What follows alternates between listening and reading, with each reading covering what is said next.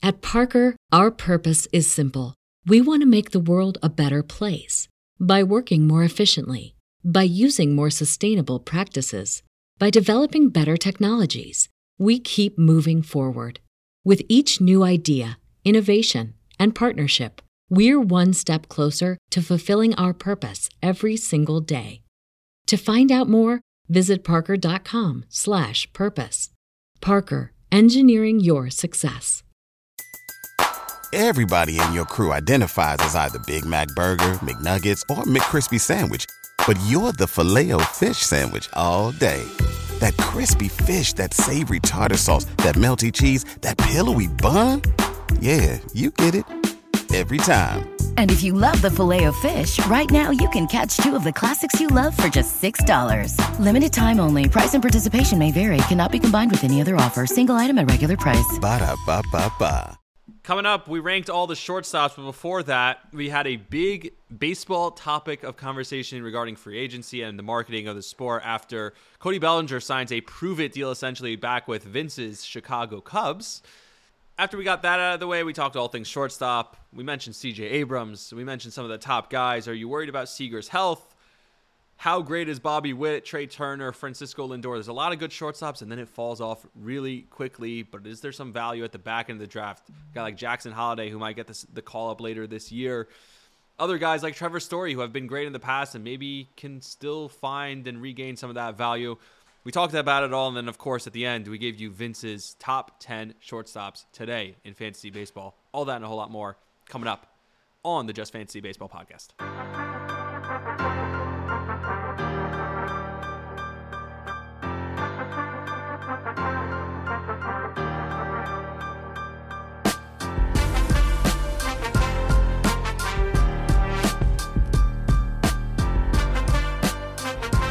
Welcome back to Just Fantasy Baseball. My name is Rami Lavi. That is Vince D'Amato. And today we are talking about shortstops. Before we get into it, though, big news for your Cubbies. As you're wearing the Chicago shirt, the Cubs hat, repping hard.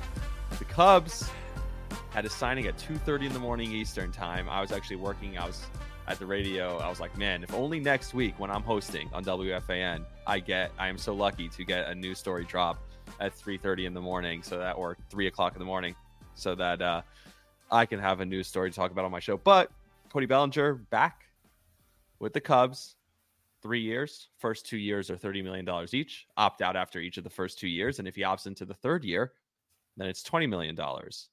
Now, to me, all this says, this contract, is it's a major indictment on Scott Boras and what's happened with free agency in Major League Baseball across the last bunch of years. And it's a problem for Major League Baseball. It's slow. He's trying to get the highest dollar amount, which is his job as an agent. But at the same time, this is a guy who is arrogant, doesn't talk to the GMs, apparently, likes to go straight to the owners. And we've seen this before. We keep seeing it.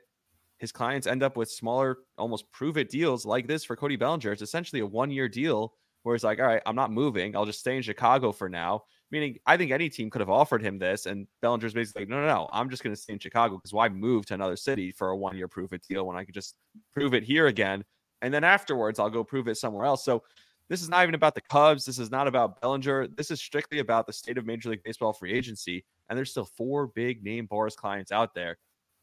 And how it affects fantasy, I mean, we could talk about that, but for the sport as a whole, the biggest news stories this week from Major League Baseball were how crappy the jerseys are, that the pants show the outline of everyone's penis, and now that the best agent, quote unquote, in the league is getting terrible deals for his clients, and his clients are not only they're panicking and signing these essentially as a panic 1 year prove it deal again with the place that he played for last year. Vince, that was my ramble, so now it's your turn. What's up, dude? Yeah, I'm not sure how to feel about the whole thing just yet, but I think I disagree with a lot of what you said. And I think part of it stems from just like, I want the best for the players more so than I want the best for the organizations. And so I think a guy like Scott Boras, while he's definitely seen as you mentioned, I am kind of confused about the whole doesn't talk to GM things. Like, I don't really understand the logic behind that. I don't know if he said it, but That kind of has always confused me. But at the same That time, was a GM who said it about him, who was like, yeah, I don't know, I don't talk to him because he's like, oh, I talk to owners. Yeah, I remember seeing that story. I just don't know if I've seen an explanation or if that's true. I mean, maybe it was just one GM's experience, or I don't really know the details of it. But like this, and this is why I think this story keeps coming back to me as to why I think I'm kind of leaning on the other side, is because when Josh Hader, if you remember, there was a situation where Josh Hader didn't want to pitch in the ninth inning, or I'm sorry, didn't want to pitch in any inning that wasn't the ninth inning. And I remember thinking like he was very strict. He was very rigid. I'm not throwing in any other inning. And so I remember thinking, wow, what kind of an asshole? Like, why would you want that guy on your team? You know, not only just a horrible team player, but like arrogant and kind of doesn't make sense. But when I heard him explain why, it was because of the arbitration process and because of the free agency process, is because if he doesn't have saves to his name, right? If he doesn't have X amount of saves, he's not allowed to ask for the money that he is deservedly due. And so, you know, when you're allowed to kind of misuse players in that way as an organization and say, okay, well, I'm going to throw Hader in the eighth and he's not going to get a save. And so now he's going to be worth less. Like those are things that teams kind of do plan out, whether they want to admit it or not. So this is kind of like, I also hesitate to say, I'd be curious, why is it bad for baseball? I'm not 100% sold on that either. Like, I know we want to see these big free agent guys signed, but it's a long season. Like, do they really need to be signed a month or two before the season starts? Like, I saw Bellinger was okay going into the season unsigned. So it's just, and it doesn't seem to matter to the players as much as I think it matters to the fans. And I think that's, you know, obviously we want to put a good product out there, but at the same time, I also want the players to get what they're deserved. And I would much rather see Cody Bellinger wait out for a contract that he thinks he's worth than just signing a cheaper deal with a bad agent. So that's my little ramble. And I haven't quite sorted all of my thoughts out for it, but I think this whole offseason it's obviously been slow, but I don't necessarily think it's bad for baseball. That's kind of confusing to me. So that's my little ramble. I'll get some more thoughts in order as we keep going, but yeah. Yeah, well, with Bellinger, he did sign a bad contract. I would say what you want. A guy just came off a career year, which is what you're supposed to do going into your free agency, and you want what's best for the players. This contract is not what's best for the players. I know it's with the Cubs, and that's nice. Why It's isn't another it best prove for it him, deal. though? Because it's another prove it deal. He just proved it in a season, in a walk year, where it used to be, and the way it should be is you put up a monster year in your walk year, you earn a big contract, and now he has to do it again. And it's not only a prove it deal, but there's more pressure on him because it's like, okay, now I need to make this one work. If it doesn't, I have another one next year. And it's just like, well, the options are for him, I believe, right? They're player options.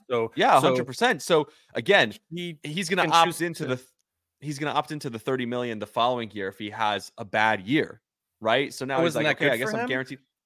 That's not good for him because he should have gotten 5 years, 200 million, or 5 years, 150 million. That's what he should have gotten. He should have gotten 5 150. That's what it was. That's what he was supposed to get, right? Boris came out and said, I'm getting him 7 for 200, and that's why he's not settling for anything less. But if Boris had just signed 5 for 150 with him 2 months ago, he'd probably be on a different team in camp right now at 5 for 150. Yeah, I think 5 for 150. But Boris said, nope, he's a $230 million player, and we're going to get 8 years or whatever it was. It's idiotic. So, and by the way, what you said, it's funny that you mentioned the saves because it just tells you another thing that baseball is just so stuck in the past. It's such a dinosaur sport. Yeah. They should save the stat. They should change the stat. The stat is stupid. Sometimes your best closer should come in to save a game in the 6th inning. That's the moment that's going to save the game because you're not going to get to your closer. You won't be able to use Josh Hader in the 9th if you didn't bring him in the 7th. So who should get the save? That's certainly the scorer should be smart enough to be like, oh, the save goes to that guy who came in the 7th inning. I can tell you how many games the Yankees only won 82 games. How many games that Michael King came in the 4th inning and saved the game? The perfect example, 2017 wild card game for the New York Yankees when Severino, I think it was, who couldn't get out of the 1st inning, right? And he gives up the 3 runs, and Chad Green comes in and strikes out 2 guys, and then Didi hits the 3-run homer to tie it.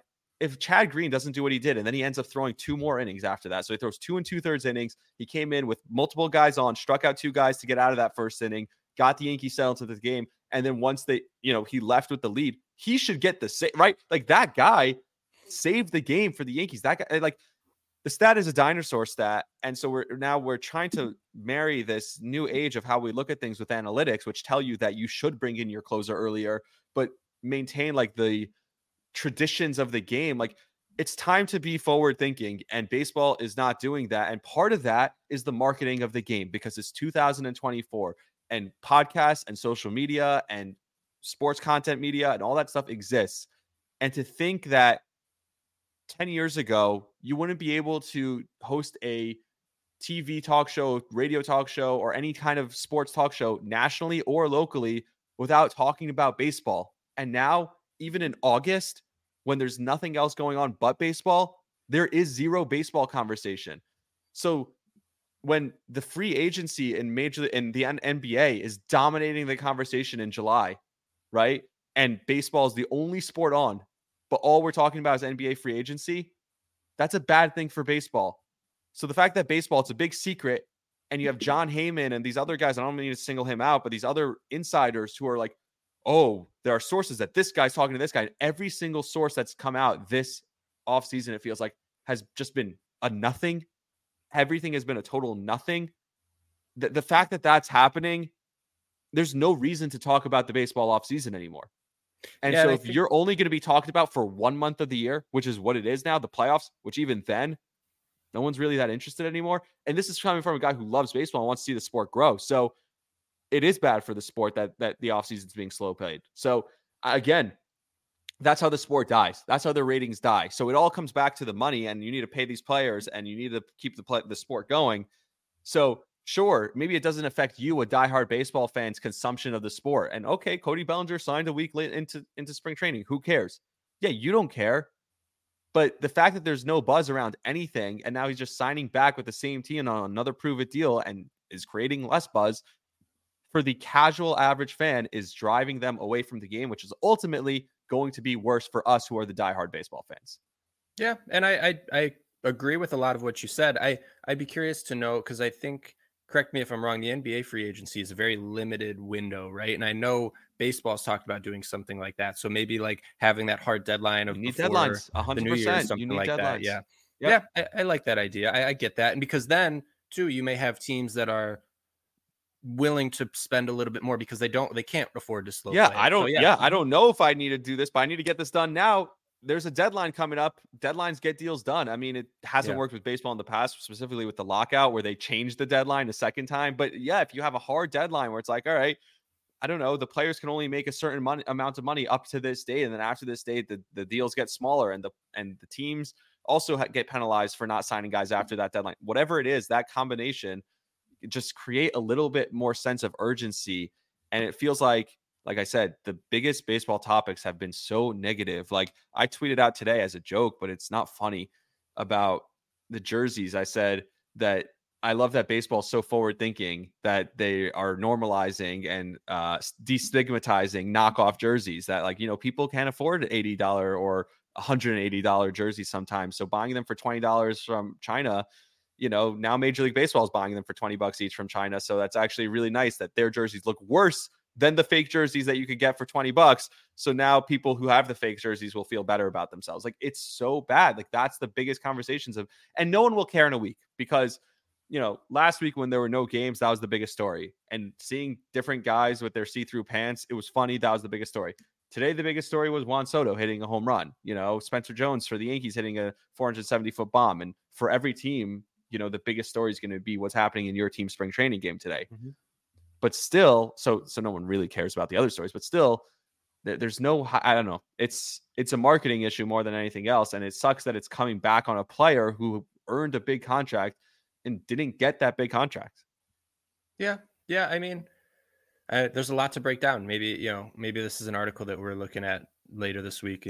I work on it and maybe get your thoughts, and maybe you have a little section as well, and we can have our thoughts kind of next to each other, because I think that would be pretty cool. But yeah. I think part of what you said too, now that games are starting, I think now the storylines will hopefully start to change. Juan Soto's was a bomb. I saw you just tagged me in the Rafael Devers home run as well. Yeah. Like, that's fun. Yeah. Watching players come into camp, and a lot of them look really good. Some of them, might take some time, but this is, the most exciting part of spring training, is the first looks at these guys and seeing how they they must have prepared in the offseason. So, you know, Yeah. I think that's what we're here for too, right? We're here to market the sport and try to grow the sport. So, I mean, does it really fall on us to do that?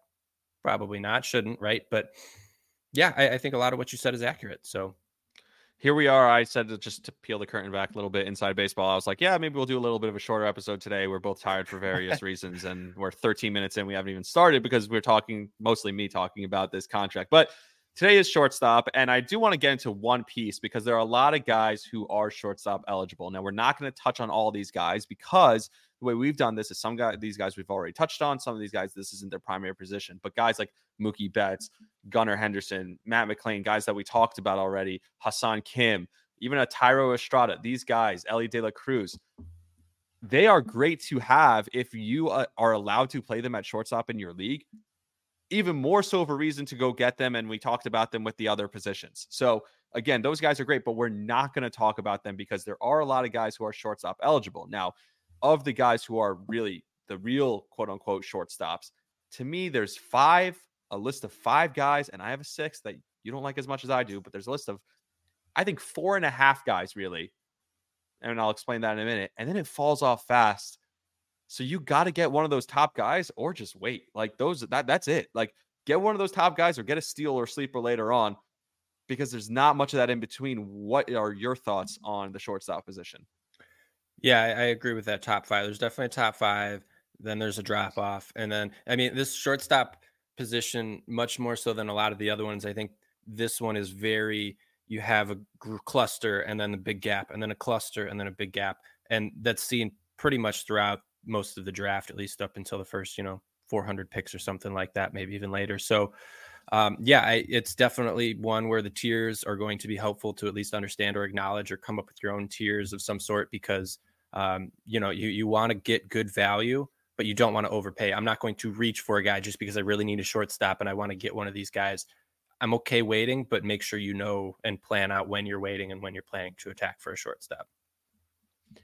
My best value, speaking of the waiting when you're planning to attack, I would attack this guy at his ADP. I'm not saying you should reach further, but I think this guy could put up Bobby Witt type numbers at shortstop and probably get drafted 50 picks below him. And that's CJ Abrams, maybe 30 picks below him. But CJ Abrams traded obviously for Juan Soto and the Juan Soto deal going back to that year. This is I want to say this is his second really full season because of that first year. He played a bit maybe he played 90 games, I want to say, maybe 40 with the Nationals, 40 with the Padres, something like that. And then last year, I think he played 150, 160, something like that. And then I think this year, the power numbers can go up. The steals have been incredible. And with the power numbers going up, the production is going to go up also. If he can elevate his batting average a little bit, just a little bit, I think CJ Abrams, you're looking at a guy who could be 30 home runs, close to 50 stolen bases, and could be just an absolute league winner. And sure, is a 40 ADP pretty high, something in the 40s or 50s? It might be, but I think he's that good. I think he's worth it. I know you disagree, so let's get right into it.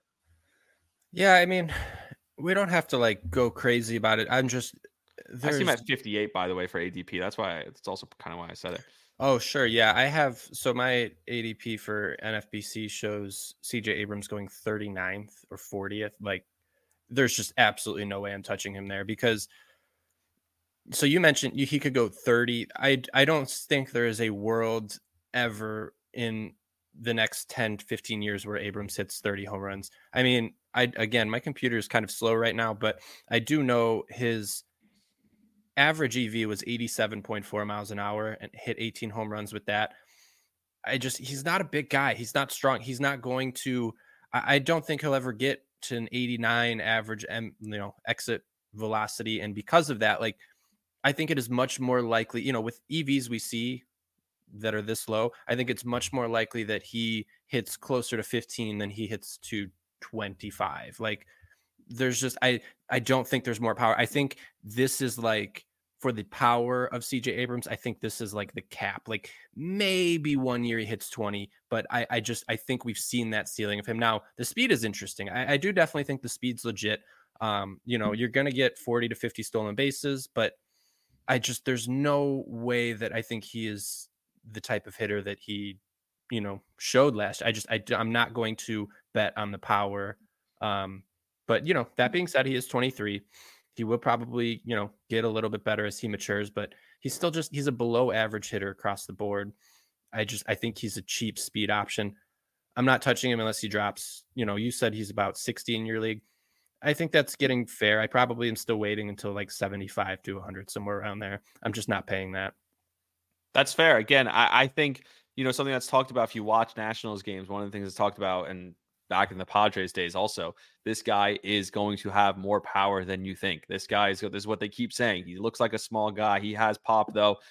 And he's one of those guys that, I think this is the year where he puts it all together. And I could be wrong on him, but I think this is the year for CJ Abrams. You're going to get those stolen bases. His batting average on balls in play was like uncharacteristically low. I think that can get higher a little bit. And if that moves up 20 points, that totally changes his batting average. Obviously, that totally changes his home runs. And if he's getting on base a little bit more, then you move from 47 stolen bases last year to 55 stolen bases. Then you're talking about close to the top of the league in the stolen base category.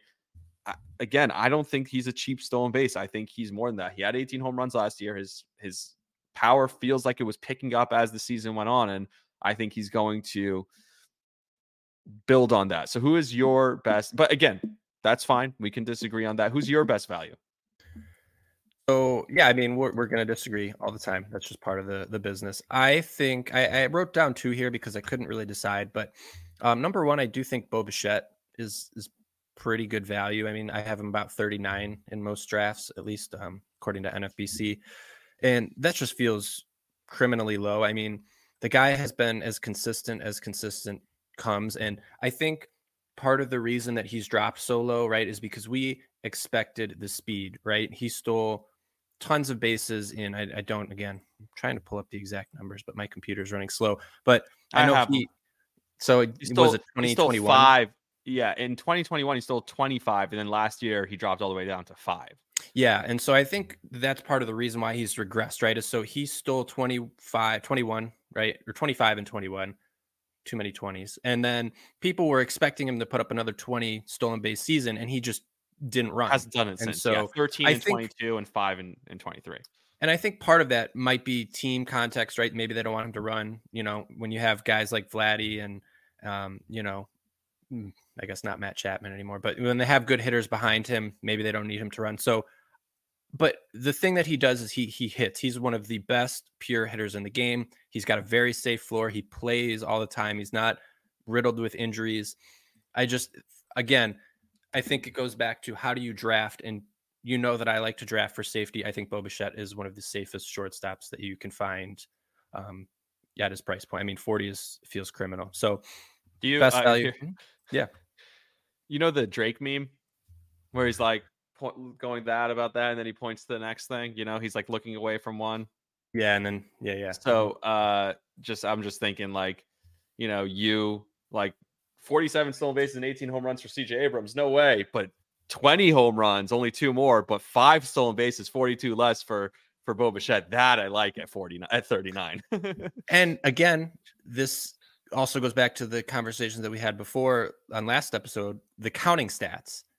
What do the counting stats look like for CJ Abrams versus what are the counting stats going to look like for Bo Bichette?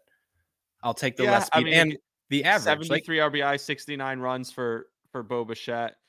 For CJ Abrams, you're looking at, let me just pull it up real quick. You're looking at 64 RBIs and 83 runs. So he had more runs and he had less RBIs, but I do think 10 on both sides. So Bo only played 135. How many games did Abrams at last year? He did play 151, so more games. Yep. A little bit more. But yeah, I think Bo is closer. I mean, you look at, again, 2021, he had over 100 in both. 2022, he had over 90 in both. I think it's more likely that we see those. I like to bet. I think on the pure hitting side, I mean, Bo is just a much better hitter. He's going to hit 300 or at least 290 plus. That part's safe. So I think it's the safety and it's knowing what I'm going to get. I'm terrified Abrams' power is just, I picture him hitting 10 home runs, stealing 40, 50 bases and hitting 250 with less than 75 runs in RBI. That's why. So good point though, that you made. Yeah. With batting average on balls in play, Do you look at that as a result of how hard they're hitting the ball, or do you look at it as like luck? It's definitely a little bit of both, but it's how hard they hit the ball. It's how fast they run. Because like Estuary Ruiz has a great BABIP. He's always going to run a high BABIP because he's so fast. And Bo Bichette runs a pretty high BABIP because he hits the ball hard. He hits it well. And I don't think Abrams runs a very good BABIP. So So that's off by 90 points actually. So Abrams is at 270 and Bichette's at about 360. So that's my point, where if those average out a little bit, you're looking at one guy going up and one guy going again. Now it could be, like you said, it's based on peripherals. If it's not all based on luck, I get that. But for me, it feels like Abrams is going to hire that a little bit, and maybe Bichette. But I like the pick, by the way. I don't want you to think I'm just trying to make my case for Abrams, but I like the Bichette pick. I think not enough people, when I talked about the 5, he's included in my top 5. Like when you talk about those 5 guys, not enough people look at Bo Bichette as in the same tier as a Seager, Lindor, Trey Turner, and I think he is really close to those guys. So I do like the pick. Your next pick. Yeah. So my next guy is Anthony Volpe, who he's getting picked around. Let's see, I have him at 135 according to NFBC. So just again feels way too low. Volpe is coming off of a very bad batting average season. I think people look at that 209, right, that's horrible. But what he did do is he went 20-20, right, which is phenomenal for a rookie. So I think his batting average is just criminally low already, and I expect that to rise, and I expect him to continue hitting for power, hitting, stealing, so speed, and he's going to get good counting stats in that Yankees lineup. I think he's going to be a staple. So Anthony Volpe at 135 just feels like too good of a value. I'm so in on Volpe, and I'm so happy you said it and I didn't have to, because I would get clowned. Oh, you're the Yankee fan, of course you're in on Volpe. But here's the thing with Volpe. He was 209 last year. If he could raise the average to just 250, then all of a sudden you could see him adding at least 5 more home runs and 10 more stolen bases. And in this lineup, like you said, especially if he's batting if he ultimately can win that leadoff spot and bat at the top of the order with Judge and Soto behind him, all of a sudden this guy becomes a 100-run guy. He's going to score 100 runs and 25 home runs, 30 stolen bases with 100 runs. You'll live with the 250 batting average. That's actually not bad at all. And that means he raised his average by 40 points. And I think that's very realistic for a guy in his second year. Doesn't have all the pressure of everyone last year calling him freaking Derek Jeter. He's in a better lineup now. The lineup last year was abysmal. He played every day. I love Anthony Volpe this year. I don't think it's Yankee bias. Look, I like Bo Bichette also. I like both of your picks. I think they're both good value. I just think, you're talking about 100 picks later, you're going to get Volpe. I really like that as a value play. Oh my God. All right. Keep going.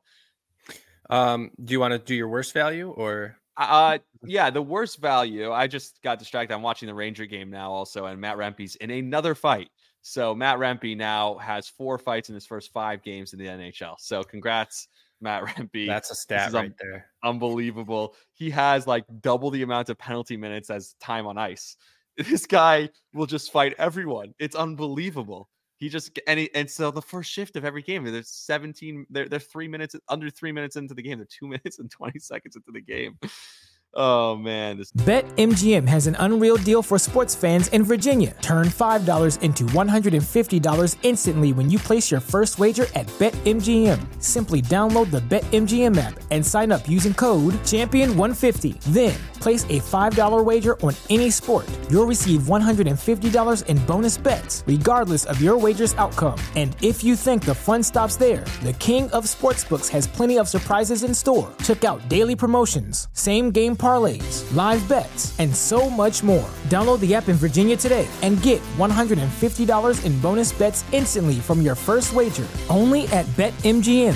BetMGM and GameSense remind you to play responsibly. See BetMGM.com for terms. 21 plus only. Virginia only. New customer offer. Subject to eligibility requirements. Rewards are non-withdrawable bonus bets that expire in 7 days. Please gamble responsibly. Gambling problem? Call 1-800-GAMBLER. Promotional offer not available in Washington, D.C. This is funny. All right.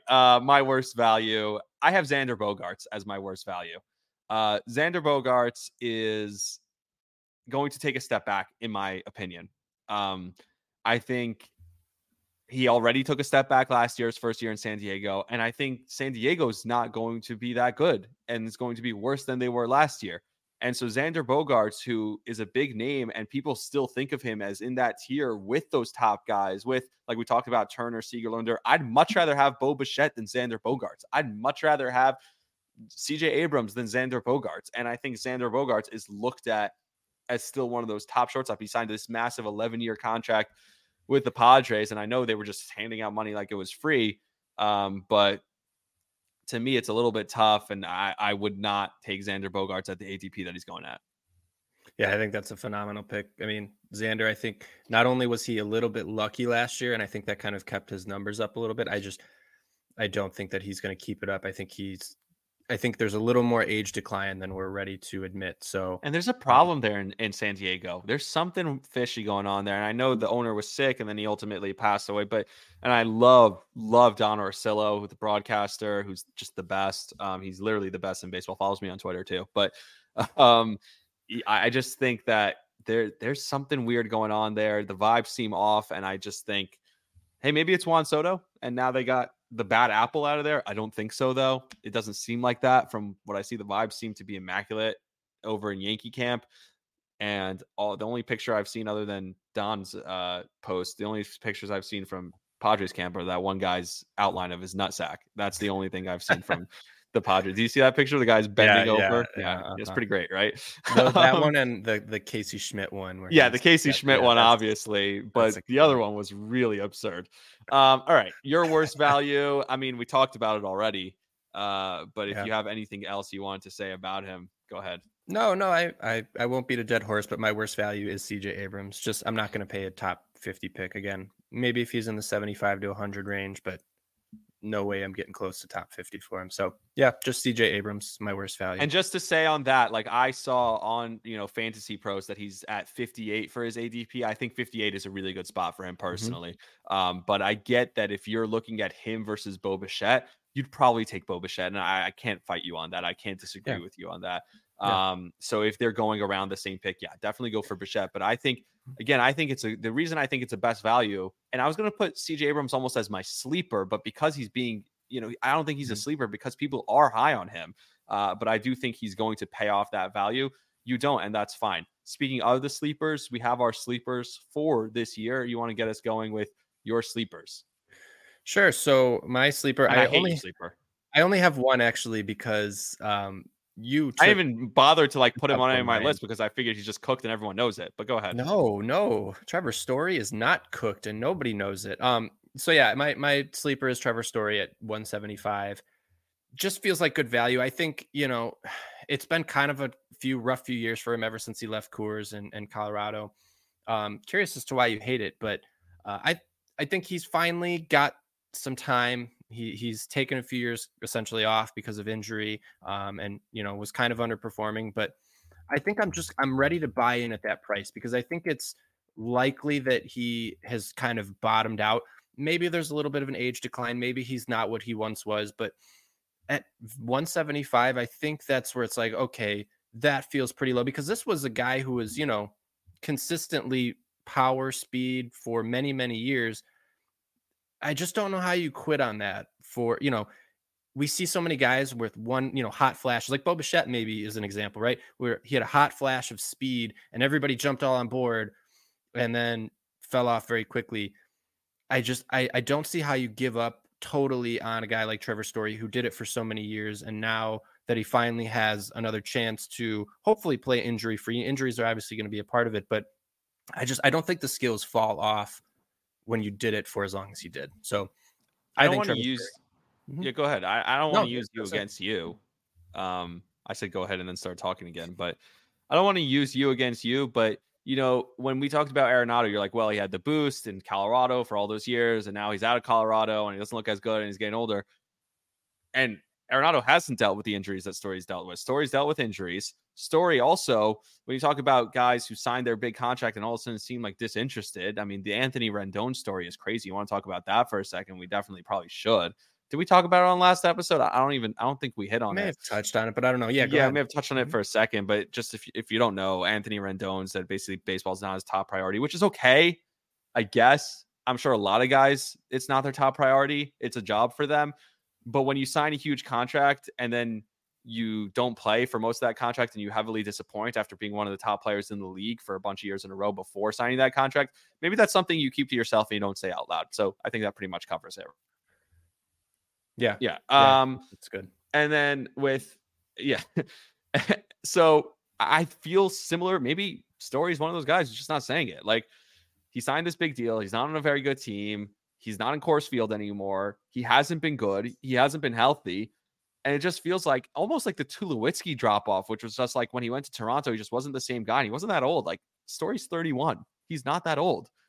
And you'd think he's like 35 the way his body has been the last few years and the way he's just hasn't been. The drop off just seems shocking. And I get what you're saying. If he can be 80% of what Trevor Story was in Colorado, then at that ADP, ridiculously insane value. So again, you're talking about that's what a sleeper is, low risk. So I get why you think he's a sleeper.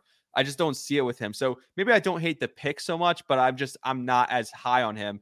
And that's part of it. That's what drafting a sleeper is a guy that maybe you think has a chance to give you more than the draft value you're drafting for him. So maybe I do like the pick better than you talk yourself into it a little bit. Yeah, I just talked myself into it completely. So thank you for that. My sleeper number one is Jeremy Pena. You saw his power. We talked about this. His power completely fell off, right? Dropped out of nowhere. And then he's down to like 220 right now. I saw on one of the on some of the lists. And I think a guy who came up and was so good so early on, obviously the year they won the World Series, to me, that doesn't just go away. Maybe he had a little bit of that sophomore slump that we've talked about in a bunch of episodes already.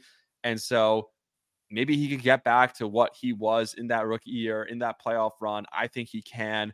I think if he could get the power up a little bit, because it's weird that it took such a step back. I don't know what it was. Maybe you can see the peripherals, or maybe you're looking at it and you see that there's something there that lends the power numbers coming down so much.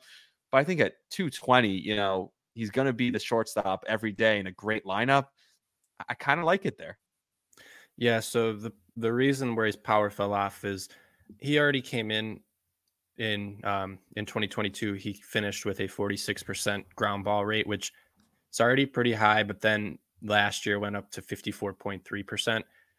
That's just you're hitting the ball into the ground way too much. And that's why he only had 10 home runs in 150 games. So already being high at 46%. In 2022, there's not much room there. So it does kind of scare me. I think it's a good value though. That being said, I don't think we should expect to see where he was before. I don't think he's going to get back to 22 again. Maybe another guy that we kind of saw his power peak, unless he can fix the launch angle. Just easier said he's than so done. young. To me, it's like you're so young. You're in a great lineup. There's no pressure on you to really be that guy, and maybe that helps him develop into that guy. So like you said, it's similar to Trevor Story in the sense that I'm not saying he's going to have a great season, but for the draft pick that you're getting him at, maybe you can get a lot more than what you're taking there. So I think it's similar there. The other one I have is a different story, a guy who I think could end up being, early May, mid-May call up. And that's probably someone you're going to hit on your prospect list, but that's Jackson Holliday. I mean, I saw this kid when the Orioles drafted him. I was working down there in Baltimore. He's ridiculous. He's 5-tool player. He's the type of guy that if maybe you draft him and stash him, maybe you're just early on him and you start hearing the rumblings that they might call him up. And then all of a sudden, second half of the season, he's carrying your team down the stretch of the year with a monster, kind of like Adley did. The Orioles like this. They did it with Adley a couple years ago. They did it with Gunnar the next year where they call these guys up and all of a sudden these guys make immediate impacts. I think another one who could do that is Jackson Holliday. He might be more of a prospect to watch, but in a dynasty league, for sure, he's a good sleeper. Obviously, in a dynasty league, he wouldn't be a sleeper. He's probably already drafted if you have a dynasty league. But like I said, if it's a league that's a little bit deeper and you can afford to stash him for the first couple months of the season, I think he could be real value.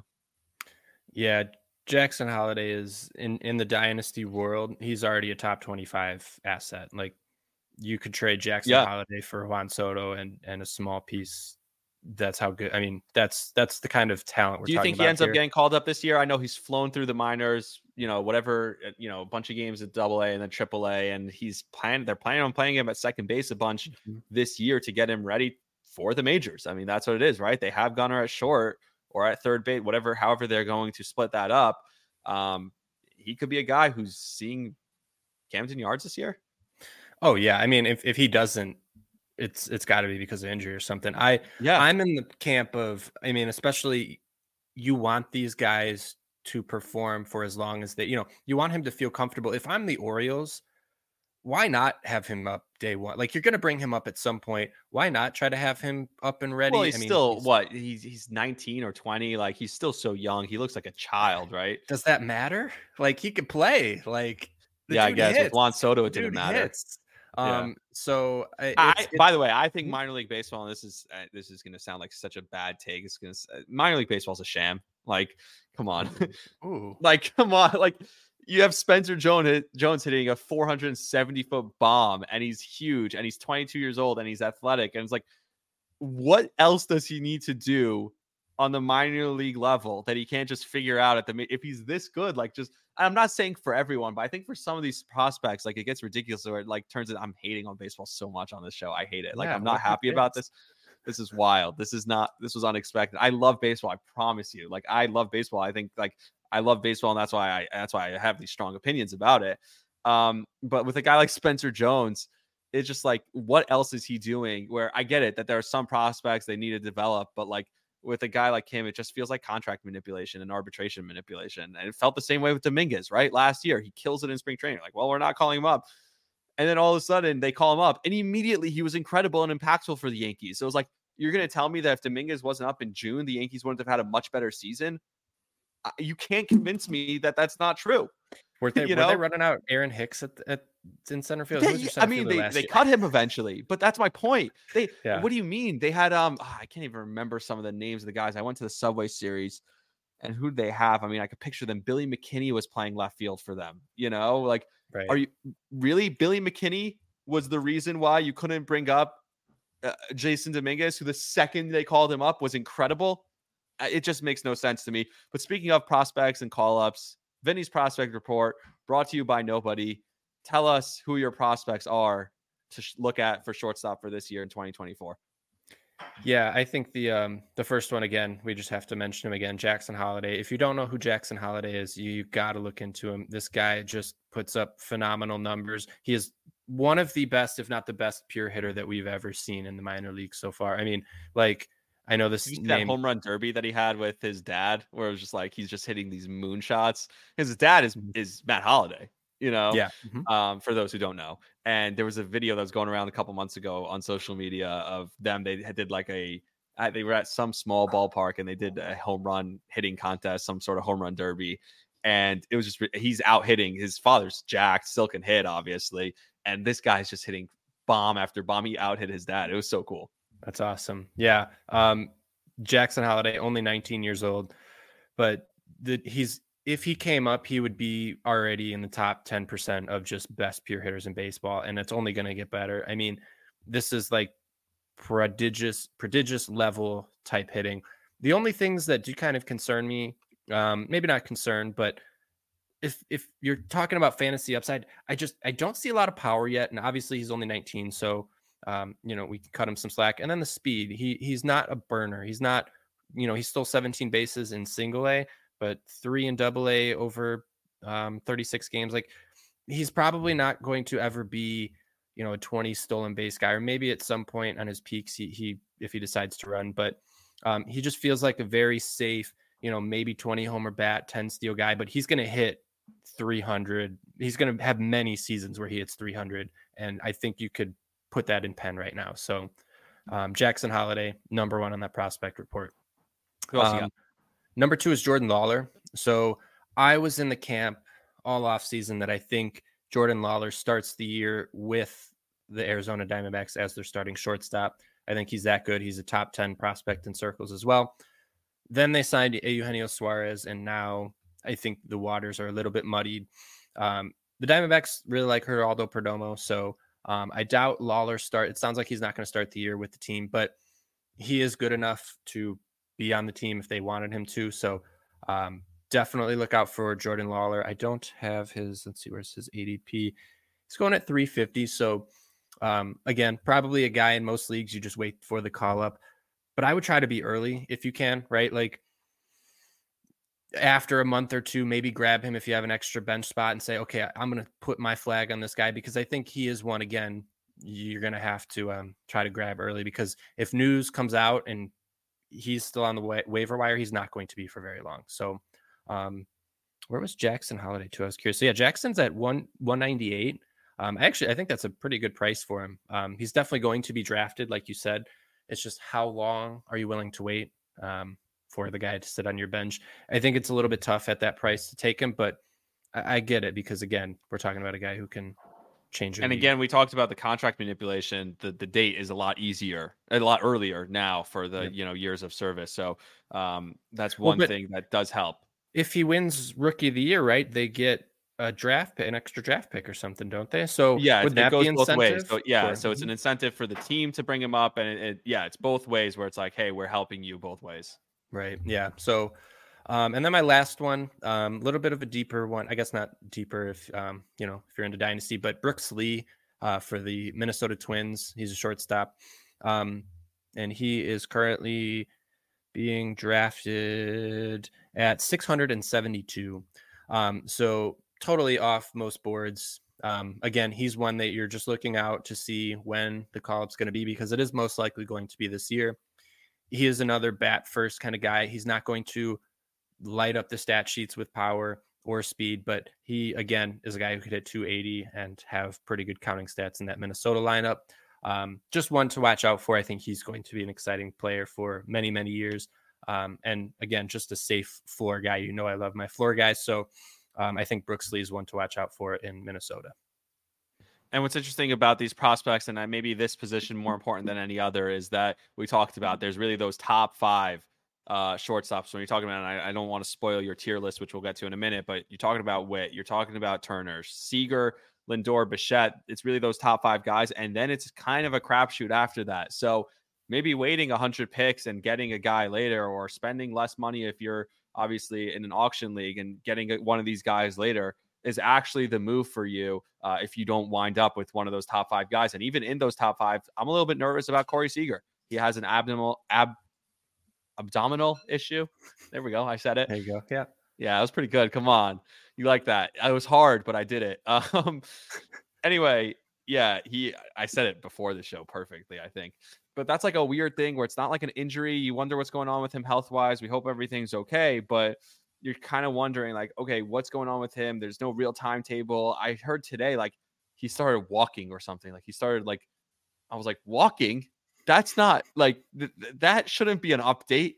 Like, that's not good at all, So, you want this guy to play baseball in a month from now, and he started walking today. So if this Seager thing lingers, like, I'd stay away from him if you're drafting in 10 days from now and you're like, or 20 days from now, and you're starting to think, I don't know. Yeah, I would stay away from Corey Seager. So then you're talking about 4 guys in that top 5 before it falls off. So, these other sleepers and prospects could be really huge and win you a league. So with that said, let's get to your tiers, because I do want to say one thing please. really quick before we move on, because you mentioned Corey Seager. If I'm in a very small league, a 10 team or a 12 team, Corey Seager is actually, I think, a target for me, because if I can stomach the first month or so that he is on the shelf, there. Stomach. I totally didn't mean to, but if I can wait for him, I think he is one of those guys that, in such a small league, if you're in a 10 or 12 team and you can get a guy later with multi-position eligibility, Matt McClain, or even I really like Tyro Estrada at his price, some guys like that. I love Estrada. I wanted to put him on this list, but I think we talked about him at second base already. So I was like, I'm not going to put him on this list, but I love him as a value play for shortstop. Continue. Yeah. So again, I mean, if I can keep him on my bench, I think he is well worth the risk in a smaller league. Now, if you're in a bigger league, 15, 20 teams, I'm probably not taking the risk of Corey Seager and his price. And that actually probably would have been a good worst value, just to make sure people are aware of the injuries, Corey Seager. But I think he is phenomenal. So but that's the thing. I don't want to call him a worse value because I Right. think if he plays, he'll be good. Like that's for sure. I'm just really scared of him playing, and that's the only thing. So let's get into your tiers, if that's all you have on that. Yeah. And kick us Sure. off with tier 1. So I named tier 1 the elite, which is just, I don't know. And so again, Bobby Witt Jr. We didn't really talk about Bobby Witt, but you gotta love Bobby Witt Jr. I also have Trey We need Turner. to talk about Bobby Witt Jr. Like, it's like, are we gonna spend 15 minutes on Ronald Acuna? Probably not, because like, draft him. If you have the first overall pick, take him. If you have the third overall pick, take Bobby Witt. So yeah, Bobby Witt and Trey Turner, Corey Seager, Francisco I know you want to Lindor. talk about Trey. I know you love Trey. You think like he's as good, if not better, than Bobby Witt. Well, yeah, I'd say they're pretty. If Trey returns better value than Bobby Witt, nobody's going to be surprised. So, and by the way, he had a down year last year and still put up really good numbers. And it was his first year in his contract year. I think he started off slow, but he finished the year scorching hot. Exactly. Playoffs. You hope it's not an age thing. And we also saw him absolutely demolish the WBC. I don't know if you remember that, right? And maybe that wore him down a little bit coming into the season. There's so much that plays into that. And I think, that's a great point about Trey. I love Trey. So and he might be best value, by the way, for his ADP.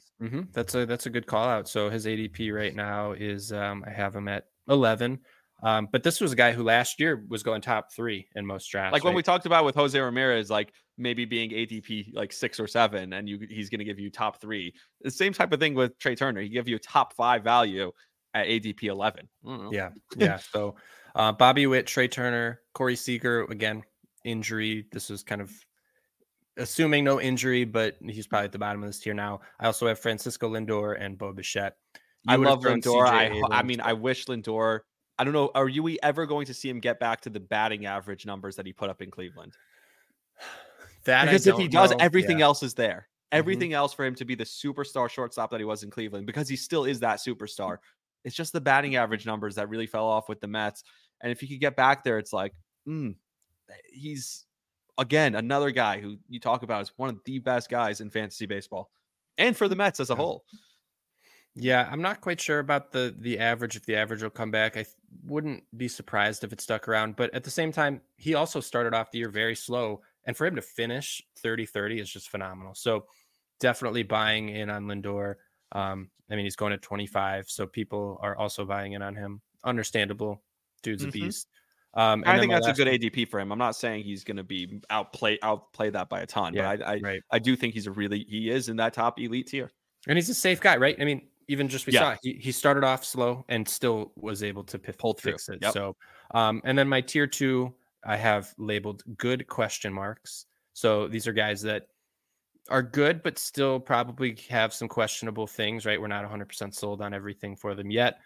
That's where I have CJ Abrams, O'Neal Cruz, and Anthony Volpe. And then tier 3, I have. What's your concern with Cruz? Just how he's going to come back. Actually, if I'm being honest, I am so much less concerned than I think most of the market is, and most of the people that I listen to are. A lot of people, not that they're concerned, they just want to see it again.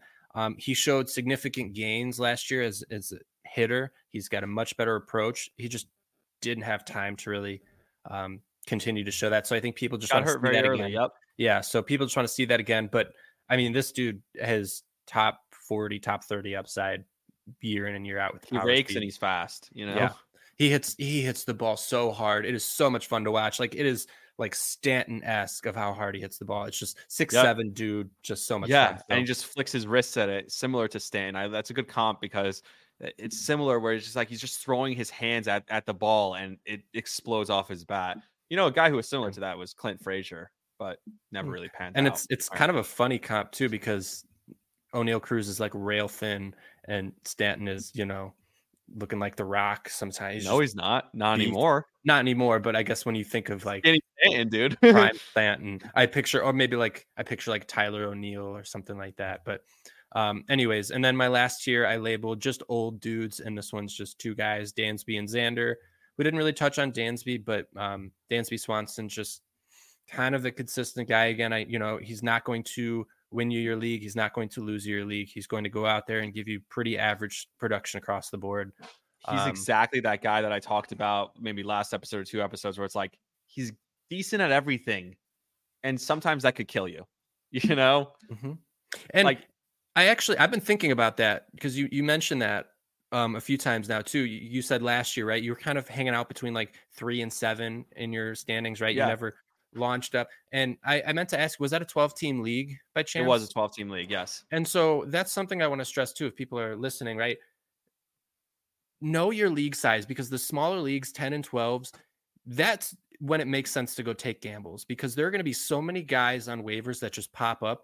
Those are the leagues where I'm not playing for a floor. I am playing for a ceiling, because I know that I can get waiver wire guys who are just as good as most other teams, typical players. So those are the ones I'm shooting for the moon for. I play in a lot of bigger leagues, so that's why I tend to shoot for floor. Dansby is definitely a floor play.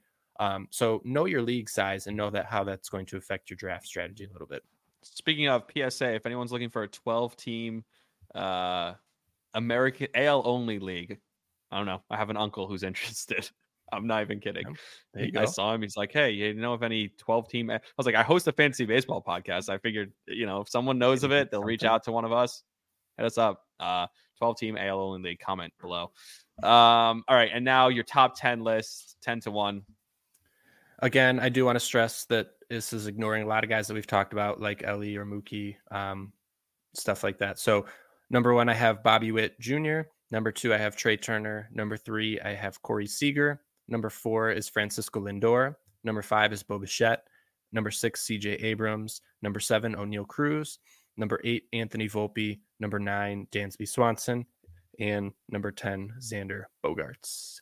There was one more thing that I wanted to say, but I'm forgetting it now. So yeah, again, the position strong at the top, falls off. I can't remember what I want to say. So if you don't have anything else, I think that does it for today's episode. Yeah, I think I'm good. Just make sure you ask some questions if you got any. I'd love to see some of your teams. People are already asking questions, so love to see some of your teams and, kind of help you guys out with your individual stuff as well as the bigger picture. So yeah, thanks, Rami. Exactly. Like and subscribe, everybody, and we'll talk to you guys all again on Thursday. See ya.